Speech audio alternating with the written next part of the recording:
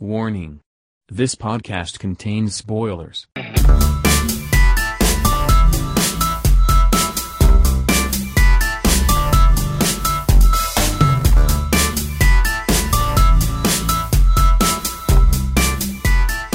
Third World Cinema Club.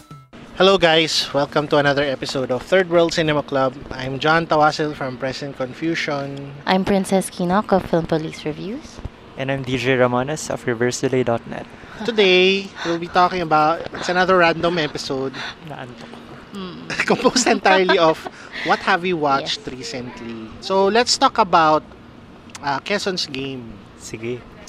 Quezon's Game is directed by Matthew Rosen. I'm not sure if he directed anything else. Did he direct anything else? I'm not sure. I'm not even sure if it's based here.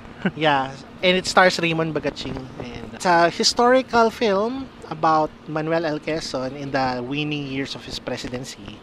A few years before World War II. And he's made aware of the plight of the Jewish people in Germany.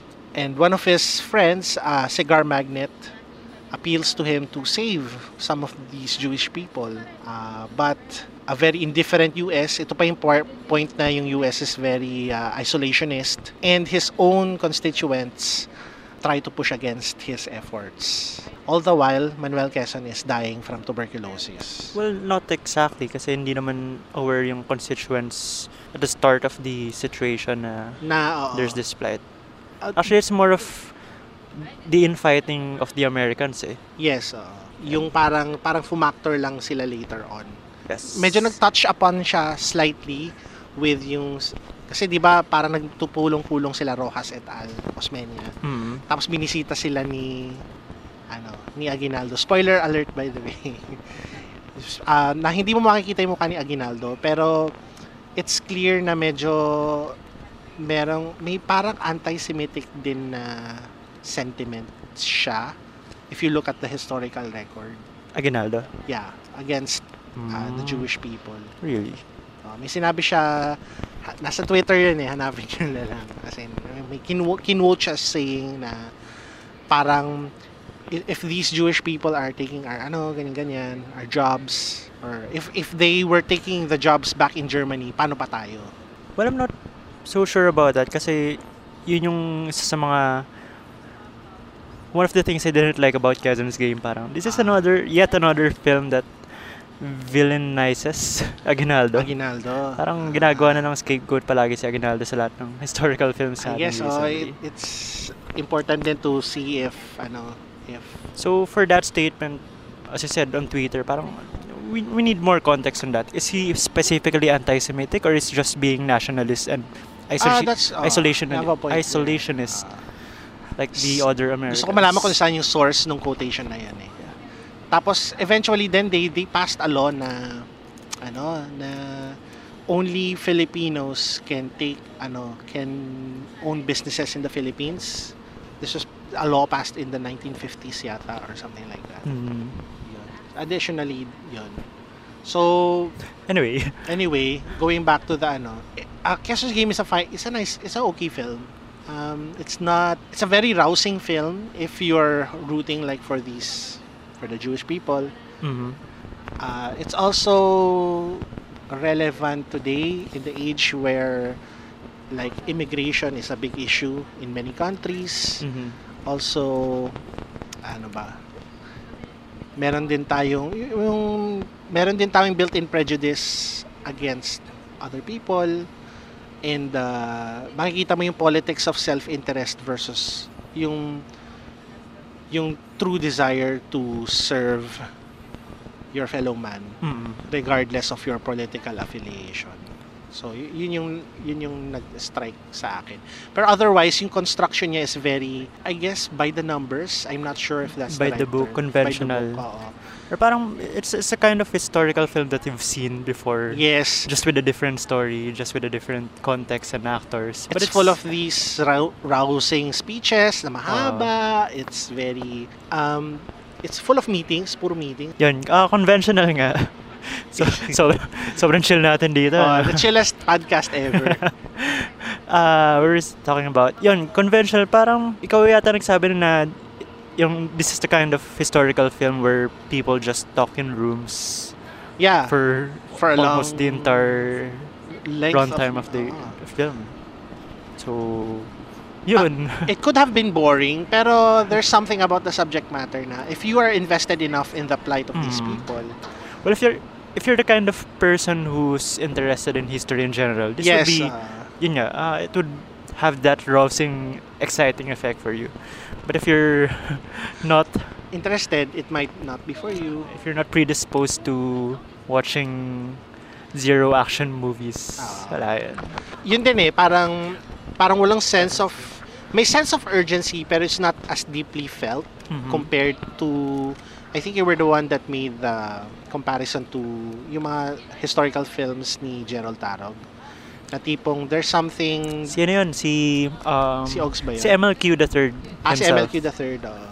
Manuel L. Quezon the Third. Na parang kay Gerald, may something na tumutulak. Parang may kita mo na, we're having a meeting, but this is really, really important. Pero ito, they're having a poker game. Biglang darating si can I play with you guys? Ano, pinag-usapan niyo Quezon's game? Si Princess bumalik na. Interesting yun, by the way. Ang haba nung review ni Manuel L. Quezon III of this movie. Syempre, well, you would really look for his opinion, di ba? Kasi apo siya. He Manuel L. Quezon. Although he only spoke for himself. Kasi according to him, the family is very much divided about the film. Or they're an opinionated family. Iba-iba yung...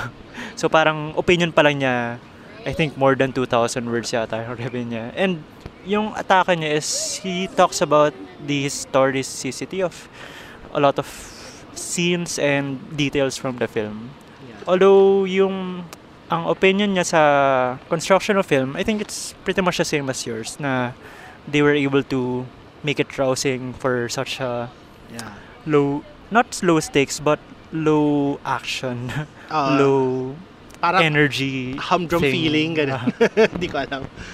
It's interesting na it touched a chord with viewers. People who don't usually go to films were talking to me about Quezon's Game. Parang, may Quezon's Game daw, it's good, ganyan.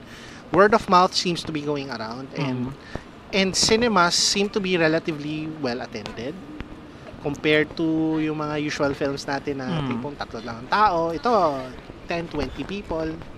But I'm not sure if that's a reflection of something inherent about the quality of Quezon's Game as a film, or it's just a reflection na we really lack this kind of film na sobrang bihira ng historical film, local historical film in our theaters, such na pag may lumalabas, parang by itself outstanding na siya kahit conventional by the books nga lang siya.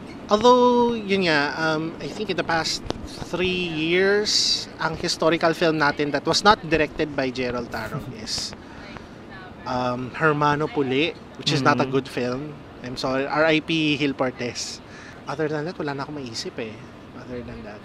Well, Historiographica Errata, would that count as historical film? Parang genre siya genre siya na parang partially based on history. Historical maybe, comedy. I guess. More of using historical elements lang, but it's not a historical film na it's trying really to deliver something. Maybe, I guess, political. 1957, pero smaller scale yon compared to this grander thing that we have. So more of period film siya than historical na nagtatakal talaga ng historical figures. Yes. Of national importance, ganun. So yun I guess Filipinos like these kinds of films. So heads up, filmmakers. Ganun. We need more. We need more of like more. This. Parang I think Philippine history is full enough of interesting stories that can be mined for such things. Nitpicking lang sa akin, pero for the entire duration of the film, I was never able to suspend my disbelief dun sa setting nila. Kasi parang, Las Casas Filipinas de ako, Sara. Parang, that's not what Manila looked like before the war. Parang sobrang puro bahay lang na ganun. Walang skyline at all. I mean, may buildings na naman nun, di ba, na medyo mid-rise. Escolta, etc. Yeah, this is a film na marami siyang limitations in terms of production, like quality, they had to make do with what they have. Yeah, they did their best. Parang hindi naman, I don't fault them for pero yun nga, if you know this the setting, this maano ka talaga it will put you off a bit. Yun. It's Quezon's Game is okay for me. On the other hand, yung performances, magaling si Raymond Bagaching, I would say. Pero yung interesting sa performance niya for me was yung attempt at an accent. Yes. Well, according to MLQ3, parang confused daw yung accent. I'm not good with accent, so I couldn't really tell. Other than that, he was trying to do something he was trying to do an accent na I assume is what Quezon might have sounded like that time. Pero I'm not sure kung it was probably not accurate. Pero it has that effect na feeling mo period film talaga siya dahil this was a person speaking in an old forgotten accent. And compare it to yung mga kasama niya who sound completely normal. Americans are Americans. So I don't know. si Ike, si Dwight Eisenhower, parang... Was he really that young? No. That time, parang nearly 60 years old na dapat siya. So, okay. So, weird yung Medyo weird din. Of the foreign actors, I like the guy who played the Paul McNutt. McNutt's one of them. The other one is the Jewish guy. Si Alex Frieder. Si Alex Frieder. Gusto ko yung siya yung parang parang he's not phoning this in. Parang I liked his performance. Mm-hmm. Medyo side role yung kay yung the SS guy. Si very Hans Landa ang feel ko Memories of Inglourious Basterds. Inglourious Basterds ang feel Parang, Harvest! Heil Hitler! Speaking of related films, isa pang naalala ko sa Quezon's Game is Darkest Hour. Oh, yeah. For very shallow reasons na this was World War II, head of state, contemporary ni Manuel Quezon, si Winston Churchill. Pero, di ba, yun yung focus na on a man trying to do his best within a system during time of war or right before a war. Yeah. And I guess Quezon's Game also, in a meta way, parang it also reflects yung struggle ni Quezon. The film reflects the man. Na tipong, it's not the best film, but it's trying its best to do what it can, Pero it can only do so much. It can only do so much. Tao lang po siya. So I appreciate the effort naman. It's worth watching. Please, if you haven't watched it, take a look, see what's in store. So I guess that ends our first movie discussion. Oh, that's pretty nice. So let's go on to the next film, Sunshine Family. Yan, si Princess naka-break muna. Mamaya na. So Sunshine Family is a remake of the 1992 Japanese film Hikiniga Family, or the Hit and Run Family. Hit and Run Family. This remake stars the Charmaine and Noni Buencamino. A couple. Real life couple. Yeah. Playing a fictional couple. Which is, ang tagal ko nang gustong mangyari to. And it finally happened. It also stars Sue Ramirez, Shinwoo of Black 7, which is a group I don't know because I'm not really a K-pop guy. And you're a J-pop guy. Yeah, I'm a J-pop guy. I'm so sorry. And the kid, I forgot his name, Marco something. Marco Masa. Parang yeah, something like that. So, hindi ba siya yung kid from Annie? Hindi ba siya? Hindi, si Zaire. Yeah. So this film is about, this is a family that lives in Korea. Noni Buencamino's character works for what do you call this? A multinational company na may Filipino. So anyway, actually vague. Hindi natin alam kung ano yung work niya. Yeah, parang travel agency-ish. They do tours. Kasi di ba yung kotse niya is I'm assuming yung kotse niya is a company car. So stickers. He works for a travel agency na multinational. Maybe. So one night after a drunk party, Noni Buencamino's character runs over a woman. Or does he? And he confesses it to his wife when he comes home because the car's damaged. And what his wife does is she gets a forklift out of nowhere. Don't know where it came from. And then once inside the house, they try to chop the hindi ko naman they try to chop the car. Disassemble is a polite word for what they were trying to do. They try to disassemble the car so they can dispose of it. Very gently disassemble the car. Yes. In the meantime, their neighbors are very nosy, and their neighbor's senile father threatens to, to rock the stability of this of this family. Kasi parang may deadline sila, aalis sila ng Philippines. Pauwi na sila ng Pilipinas after decades of living and working in Korea. So, I like the film. However, it does have its problems. First of all, parang ang daming tinanggal from the movie, story-wise. Have you seen the original Japanese film? I watched the original film. Tagal na, grabe. Sa Wawaw ko yata pinanood yun.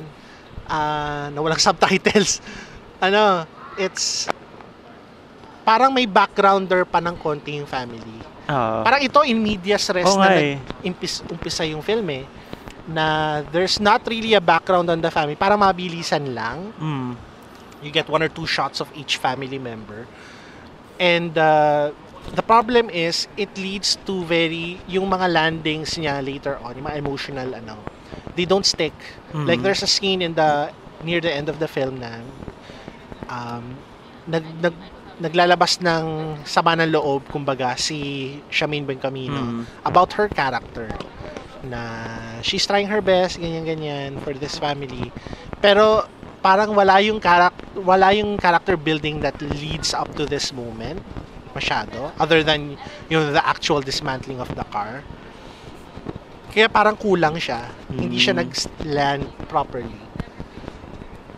Also, tawag dito, the original film is kumbaga it's a very Japanese like genre na there are a lot of Japanese films, for example, Shoplifters, films like Harmonium.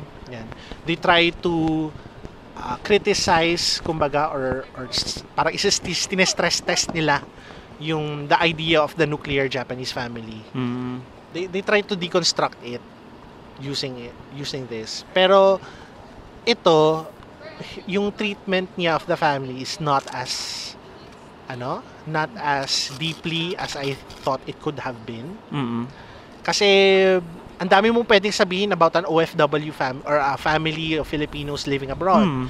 There are issues of like cultural identity.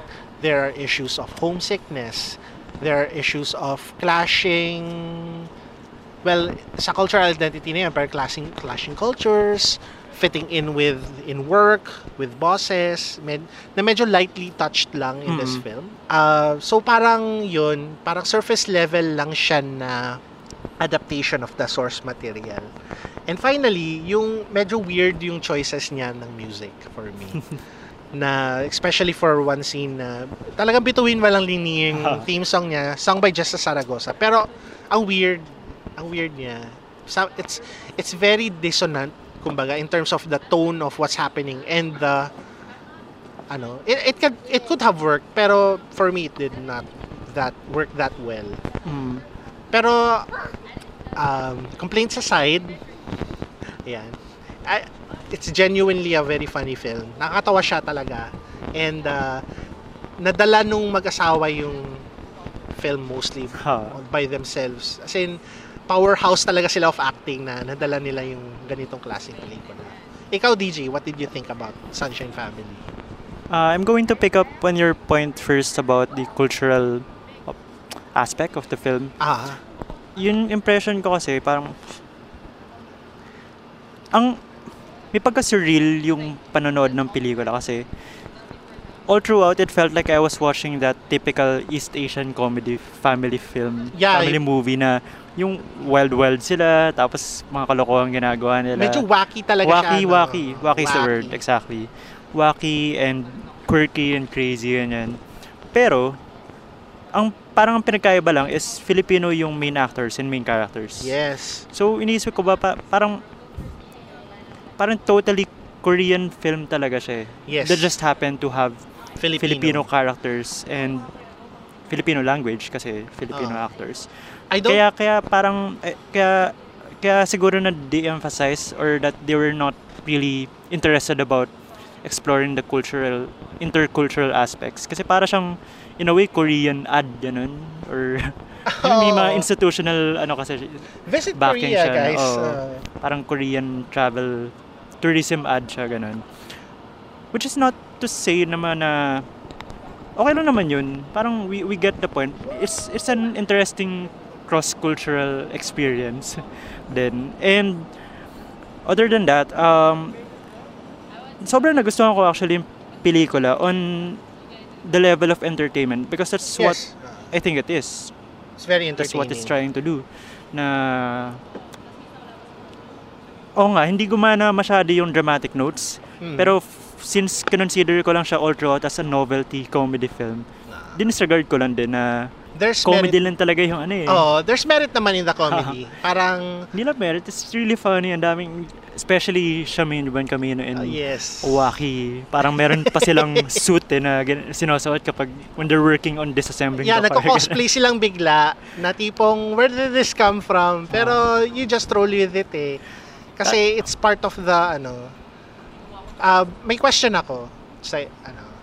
Do you think the movie would still have worked if this was a completely Korean production? With Korean actors. With Korean actors. It wouldn't have been as interesting to me. Or I probably wouldn't even have watched it. Parang, yun. Bakit ba? It's just another Korean. Parang yun nga yung novel. That's one of the things I mean when I say it's a novelty film na it's a standard Korean comedy family movie. But with this twist na Filipino yung alam mo, that's an interesting point. I've long wanted our actors, kasi magaling yung mga artista naman natin in general I want our actors to be directed by other nationalities. I want a Thai director to direct us. Kasi iba gumawa ng pelikula mga Thais. Iba gumawa ng pelikula mga Hapon, ibang gumawa ng pelikula ang mga Koreano. So, and now we have that kind of movie and it's one of the things that makes it satisfying now we have this kind of movie.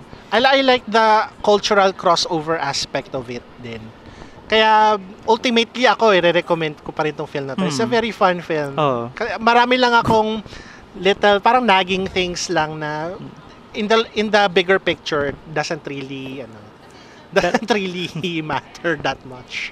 Pero sabi nga ni si Sue Ramirez, sabi niya sa audience before the screening kagabi na ngayon lang siya nakanood ng pelikula or parang ngayon lang siya nagkaroon ng project na ganito yung atake. Yeah. And I guess what she was trying to say then was what you said na iba talaga yung Korean worldview in cinema, ganyan. I'd like parang I like this diversity in storytelling like or conventions with form. Kahit na mainstreamy ang dating. Saka especially with dun sa early para iba yung pinag-uusapan natin. Pinipilit ko lang. Sa early scene, si Charmaine Buencamino, yung mga solo parts na may ginagawa siyang wacky stuff. Doon ko na-realize na yung itsura ni Charmaine, sobrang nag-fit in siya dun sa yung parang naging stereotype na crazy Asian mother. Yung naalala ko dito yung sa Kung Fu Hustle yung grandmaster din na babae na na-fit siya doon. Tawag doon, may rollers sa buhok, ganun. Ang term yata ni doon, ajumma. Yan. Ang Korean term doon. Yung mga in her 40s, 50s na babae na. Kaya to me, wala akong problema doon sa song choice. Tinawanan ko lang talaga kasi di ba parang walang sense, walang point. Medyo nonsense pero nakakatawa-ish. Nonsense lang talaga siya. And you have no other sane course of action but to laugh at it. Ganun. Yun. So, yun. Yung quirkiness niya, yung I guess absurdity, but I'm not sure that's the absurdity is the thing that ultimately saves it. So, yun. No? Sunshine Family, guys, in cinemas now. Ganun, watch it. Third World Cinema Club. Kakapanood lang namin to, so we don't have the usual what have you watched recently segment. So what have you watched recently? Ito.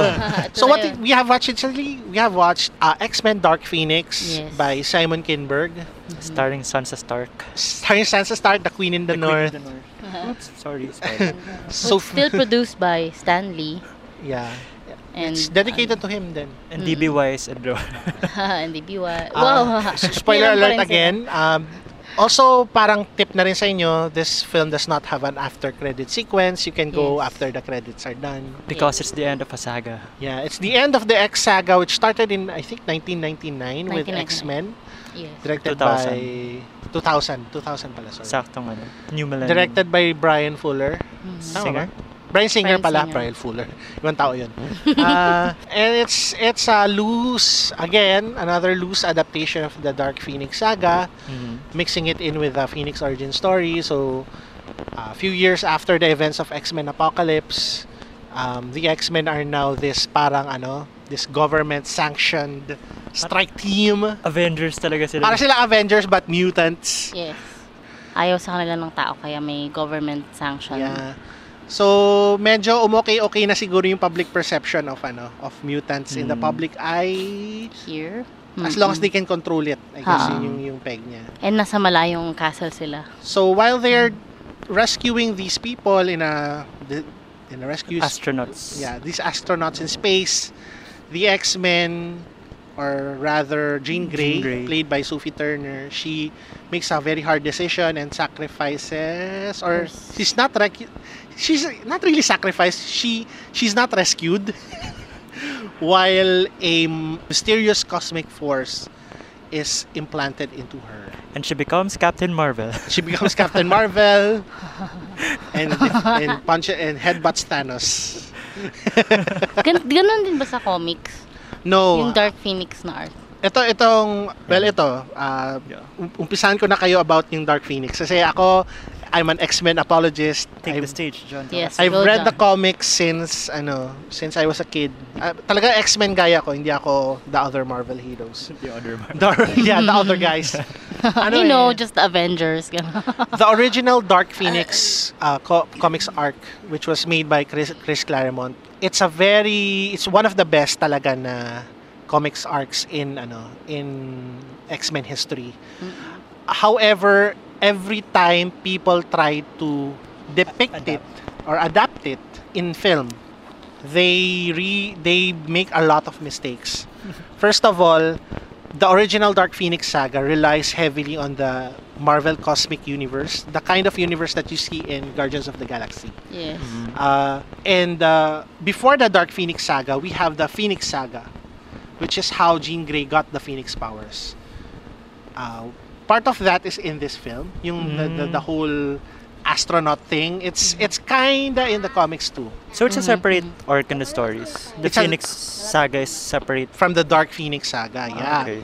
So the Dark Phoenix saga in the comics, so we have Jean Grey living in equilibrium with her Phoenix powers. However, she is slowly parang minamanipulate siya by this mutant called Mastermind. So minamanipulate siya into embracing her power. Si Mastermind. In order to recruit her into the Hellfire Club. However, that all backfires, and the darkness within Phoenix. Kasi Phoenix is, as a cosmic force, it's the manifestation of all the psionic energies in the universe. So parang, while it has a good side, it can be capable of so much good. Kasi in the Phoenix saga, Jean Grey as Phoenix defeated the Shi'ar na Emperor, yung kapat from controlling this very powerful crystal called the M'Kraan crystal, from destroying the universe. So technically hero siya by the end of the Phoenix saga. And then when she comes home, kumbaga yung id ng Phoenix Force, na it acted out on her worst desires, which led her to rampage across the galaxy, which led to the Shi'ar na dati niyang allies and the X-Men to try to stop her. So sa comics parang galactic story talaga. It's a siya. galactic story talaga. Confined to Earth. Yeah, it's not this small scale. There's a alien. There are aliens in this film, and they're the Debari. The Debari in the comics, they are this race of aliens that really did not have anything to do with Phoenix. Parang pinatay lang sila ni Phoenix while she was on her rampage. Ayun. Pero ito, they were elevated into this parang, their planet was destroyed and they're trying to use Phoenix for their own needs. So yun, without that build-up, kulang siya. It will never ever pay off. Tapos I really see this movie as a missed opportunity kasi ang daming gandang stories ng X-Men. It's a missed second opportunity. Yes, true. Oo. Kasi considering yung political landscape natin ngayon, ang daming discrimination towards people of color, mga oppressed classes, mga immigrants. Ang dami mong pwedeng i-tie in na storylines doon, like for example, God Loves Man Kills, yung may preacher na anti-mutant. There's also yung mga Genosha na arcs, yung mga all of these mutant refugees, they go to their own island para dun parang may autonomy sila, ganun. Ang dami mong pwedeng gawin eh. Pero they still keep coming back to this Phoenix story na hindi nila ma-nail dahil they don't have the cinematic universe to back it up. Parang their cinematic universe is very limited kumbaga in scope. Kaya yun, from there pa lang, kulang na siya. And then, medyo the way things panned out, it's okay, it's not bad. Pero it's parang medyo lukewarm na siya, especially in the second half. Parang ini-expect ko nga, since diba last na pala to, parang ginawa nila yung first 3 na X-Men films, na yung mga older version, and then they turned it to the kiddie version. Na-refresh eh. Na-refresh. Parang di siya reboot eh. Refresh eh. Ni-refresh lang, parang nga makita mo yung origins ng X-Men. Kasi diba yung sa first 3, yung bida dun eh, si Rogue. Wolverine. Parang, tsaka yung si Rogue, si Wolverine, tapos Jean Grey din, Cyclops. Si Jean Grey pa din, ganun. Kasi naalala ko sa cartoons naman, doon ako naloka kay Jean Grey. Yung sa cartoons na every Saturday yata pinapalabas. Yung may Phoenix arc din siya doon eh. Actually, yung one of the best, kumbaga, adaptations of the Phoenix Saga was in that cartoon. Yung 10, yun. Yung kasi the Dark Phoenix Saga was a 5-parter. The Dark Phoenix Saga and the Phoenix Saga, hiwalay sila. So 10 parts yung the whole thing. So talagang they took their time trying to build dun sa cartoons. Sa cartoons. Ito, wala. You just had a film. And tsaka out of nowhere, biglang, bakit si Phoenix na yung bida? Oo. Diba? Parang yung last naalala ko, although tumulong siya sa pagpatay dun sa mga kalaban last time. Medyo build up siya sa Apocalypse. At the end of Apocalypse, parang she had power naman. She became the strongest Avenger. Ay, X-Men pala. X-Men, oo. Pero hindi, parang biglang, okay, ikaw na agad, parang ganun. Kinasa kagad na siya. Yan. Yung the whole reboot was about relationship ng tatlo. Si Raven. Si Mystique, si Magneto, and then yun pa, parang why, super spoiler talaga dito is mamamatay si Mystique like in the first third of the film. Oo. Parang while this entire quadrilogy of films was about the relationship of these 3 people, bigla nyo na lang papatayin yung parang yung heart kumbaga nitong series na to of films. Well, on the other hand, kaya naging effective yun. Parang, kasi may gravity talaga yung loss na yung pagkawala niya. Pero it's so super sudden. Kasi iniisip mo, diba, na yung reboot is connected dun sa unang first 3 films. Yes. Kung saan alive na alive si Mystique. Pero alam ko mahilig kasi hindi mag-cross. Ganun kalaki yung role ni Mystique sa yung first trilogy ng X-Men. Yes, ano lang siya, parang spia lang siya doon. Dito dahil medyo breakout character siya dito eh. Dahil sa Hunger Games, sumikat si Jennifer Lawrence. So, ginawa niya ng star si Mystique. And then, nagkasabay din yung itong project na dito. I wonder though, if this was really the version that was originally made. Kasi if this was, parang merong test screenings of this film, tapos although test screenings are standard for big budget films. Yeah, parang finocus group nila to or something. And tapos, that's what they base their reshoots and... Oo eh. they reshot a large chunk of this film. Yun. I don't know. Yung sa akin, the first question about this film is, was it worth it? Na yun nga, out of all the other stories they could have made for this supposedly last film of the saga, bakit ito ulit? So parang there must be a big reason, di ba, na parang di ba sila naka-move on na ang pangit ng The Last Stand. So si Simon Kinberg, the writer-director, as far as I know, malaki din yung involvement niya dun sa original X3, diba? So, parang this was in a way trying to correct his mistakes the first time around. So, parang ito yung nag-time travel siya. Or move on, man! Or maybe gusto niya na, teka guys, ito yung matagal ko na gustong i-focusan, Dark Phoenix. Parang ganun, no? Parang yun. Ginawa niyang passion project. And to me, as someone na hindi ganun ka-familiar sa comic side of Marvel, comic side. Yun naman talaga Marvel. Pero as someone na dun lang sa films ang exposure and kahit yung cartoons, hindi ko na maalala. Okay naman sa akin yung, interesting naman sa akin yung Dark Phoenix, or Phoenix. Di ko nga distinguish yung Phoenix and Dark Phoenix story. Kasi sobrang internal, di ba? Parang instead of may external villain, parang internal yung conflict. So it's definitely interesting. Pero yun nga, there are probably other arcs that they could have pursued instead of this one for this last chapter of the saga. Yeah, exactly. Tsaka sobrang parang sa akin, ang rush niya. It's either, kasi biglang, okay, yun na yung gagawin niya, tas parang ito na. Yung change of heart ni Jean sa huli, parang nabilisan ako masyado. Oo, parang, I will protect my family, pero saan ang galing yun? Oo, parang na-realize mo lang nung, yung snippets nga lang, spoiler alert, may snippets, di ba, ng montage na ng past, kunyari, nila ni Xavier. Na parang, hindi siya, kahit na, siguro, ang tagal ko na kasi hindi napanood yung una. Pero alam mo yun, parang kahit na mapanood mo pa siya, kahit na ganun katagal, iba yung impact. Alam mo yun, parang, okay, tapos ano na, okay, sige. Parang ganun, no? Oo. Yun yung pag ganitong X-Men film, it's either you work on the level of spectacle or you work as a drama na yung ginawa nila sa Logan, which probably remains one of the best dun sa entire series. So dito, parang inisip ko, siguro they tried to do some kind of Logan dun sa first half.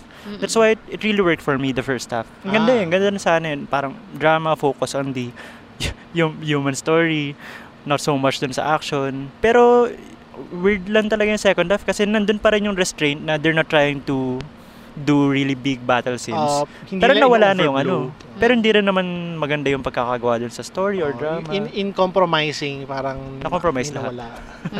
Tsaka naalala ko sa cartoons, ang daming versions ni Phoenix dun May malanding Phoenix, may, di ba? Pero may ganun din, di ba? Sa first half na parang biglang naging aggressive change of character siya. Hindi kasi, alam mo yun, parang, kung Dark Phoenix, ibig sabihin, it's about how she controls her power, ganun. Kasi kung kunyari, yung sa first 3 na X-Men, tungkol kay Rogue, yung una, yung tungkol kay Rogue na, hindi pala siya white-haired lang na, kaya medyo powerful pala talaga siya, ganun. Dito, tinanay yung ipakita na she's very powerful. Kaya lang, hanggang galit lang na parang, di ba parang, okay, so nakapatay ka ng police, ganyan.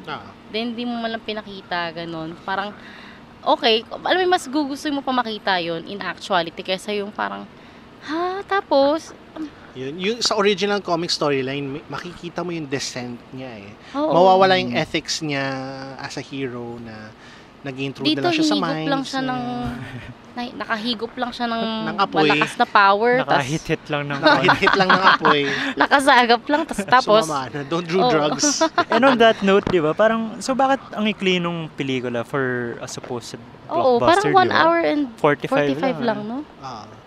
Yung mga previous entries. They could have used the space. The runtime. I would have watched, if it was nicely done, I would have watched a longer film. Tsaka, alam mo parang, di ba si Avengers, sobrang build up, build up talaga. Tapos siya parang, hello, X-Men here, may X-Men pa kami, parang ganun. Dumadaan lang sila. Tapos malalam, nga pala, mag-connected nga pala sila, no, parang ganun. Parang mas excited ka pa, parang mas na-excite pa nga ako sa Shazam, ganun. Napanood ko yung Shazam, okay, maganda lang pala siya, okay naman. The script din it could have benefited from a couple of rewrites. Parang, yung the flow of the dialogue is not as snappy for me as yung the earlier films in this series. Yung may beach part, gusto ko yun.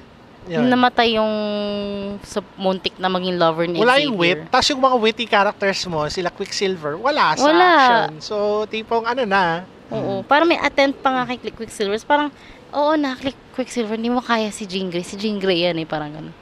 Paano yung katangi-tanging witty na sa kanya? Yung t-shirt niya, tsaka yung pants, no? Jean, tapos naka-gray siya. Grabe po ito. Oh my God. Call the joke police. Yun na yung wittiness. Joke police reviews. Joke lang. Kaya nga overall, parang mas maganda pa yung Apocalypse kasi at least yun parang... it's a better ending to this saga. We're trying to do big things, yan. Set pieces, effects, CGI, budget, lahat. And ako, I was one of the people who liked Apocalypse. Gusto ko rin yung Apocalypse Kaya nagtaka ko, ba't may Dark Phoenix pa? Akala ko tapos na siya. Well, as far as I know, hindi talaga ending yung Apocalypse dapat. Parang there was always supposed to be a film something after else. That. Kasi kaka-introduce lang kay Sophie Turner, sayang naman daw. Big budget na And yung Younger Storm, etc. So, parang... Si Younger Storm na hindi rin masyado nakilala doon sa... Wala parang kahit na character-based, you don't really learn anything much about the other X-Men. Which is weird din. Oo, may kasi Kasi X-Men has always been somewhat of a family ensemble thing Oo. Yung mga nasa hagdan, talagang in-specify ko. Parang sino itong mga tao? Yung mga bata. Who are these random kids? Parang isang bata lang yung may makeup, ganun. Tapos the rest, mga nerdy looking na yan. Yung may ugat-ugat sa may ugat-ugat. Unlike nung kay Kitty, di ba? You can see these kids. Kitty Pryde. Oo Ito wala talaga. Wala. Wala yung... This is a film na... Ako talaga, the one word I would say to... Very underwhelming for me yung pelikula. Which for a film na dapat it would have been the Avengers Endgame of its franchise. Yun, it's very disappointing. Correct. Yung inisip ko tuloy kung ano yung nagustuhan ko dun sa first half ng film. Okay naman yung slowness niya, the character interactions. Pero it all peters off Yun nga, parang the second half. Yung tatay, parang sobrang torture na siya, no? Ilang beses siya tinorture. Hindi na nga pinakita nangyari sa kanya. Afterwards, yung... May what if tuloy ako nung pinapanood ko siya na paano kung nagpakalogan ulit sila na R16 to? Kasi ang laki ng potential palagi ng X-Men as horror Yes. Diba na yung powers parang ni Jean Grey, parang ang daming potential niya for bloody, gory stuff and it's there's something really disturbing about the fact na nagde-disintegrate siya ng tao. Or pwede siyang pumasok sa utak mo. So, sobra sa complete pwede rin yung disregard for privacy. Well, that. And on a very more superficial level na pwede rin yung palabasin yung utak mo kasi talaga may control siya over every part of your body.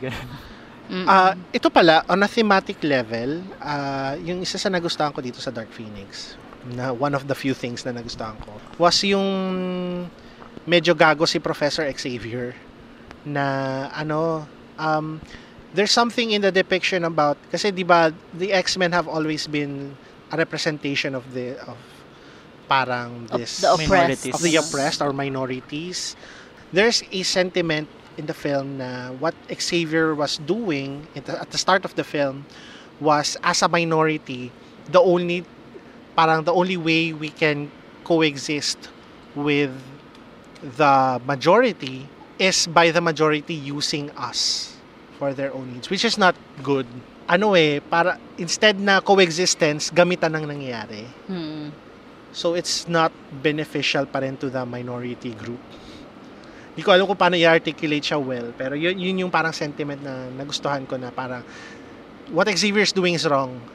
And by the end of the film, parang they're going on this more diverse, more coexisting type of arrangement.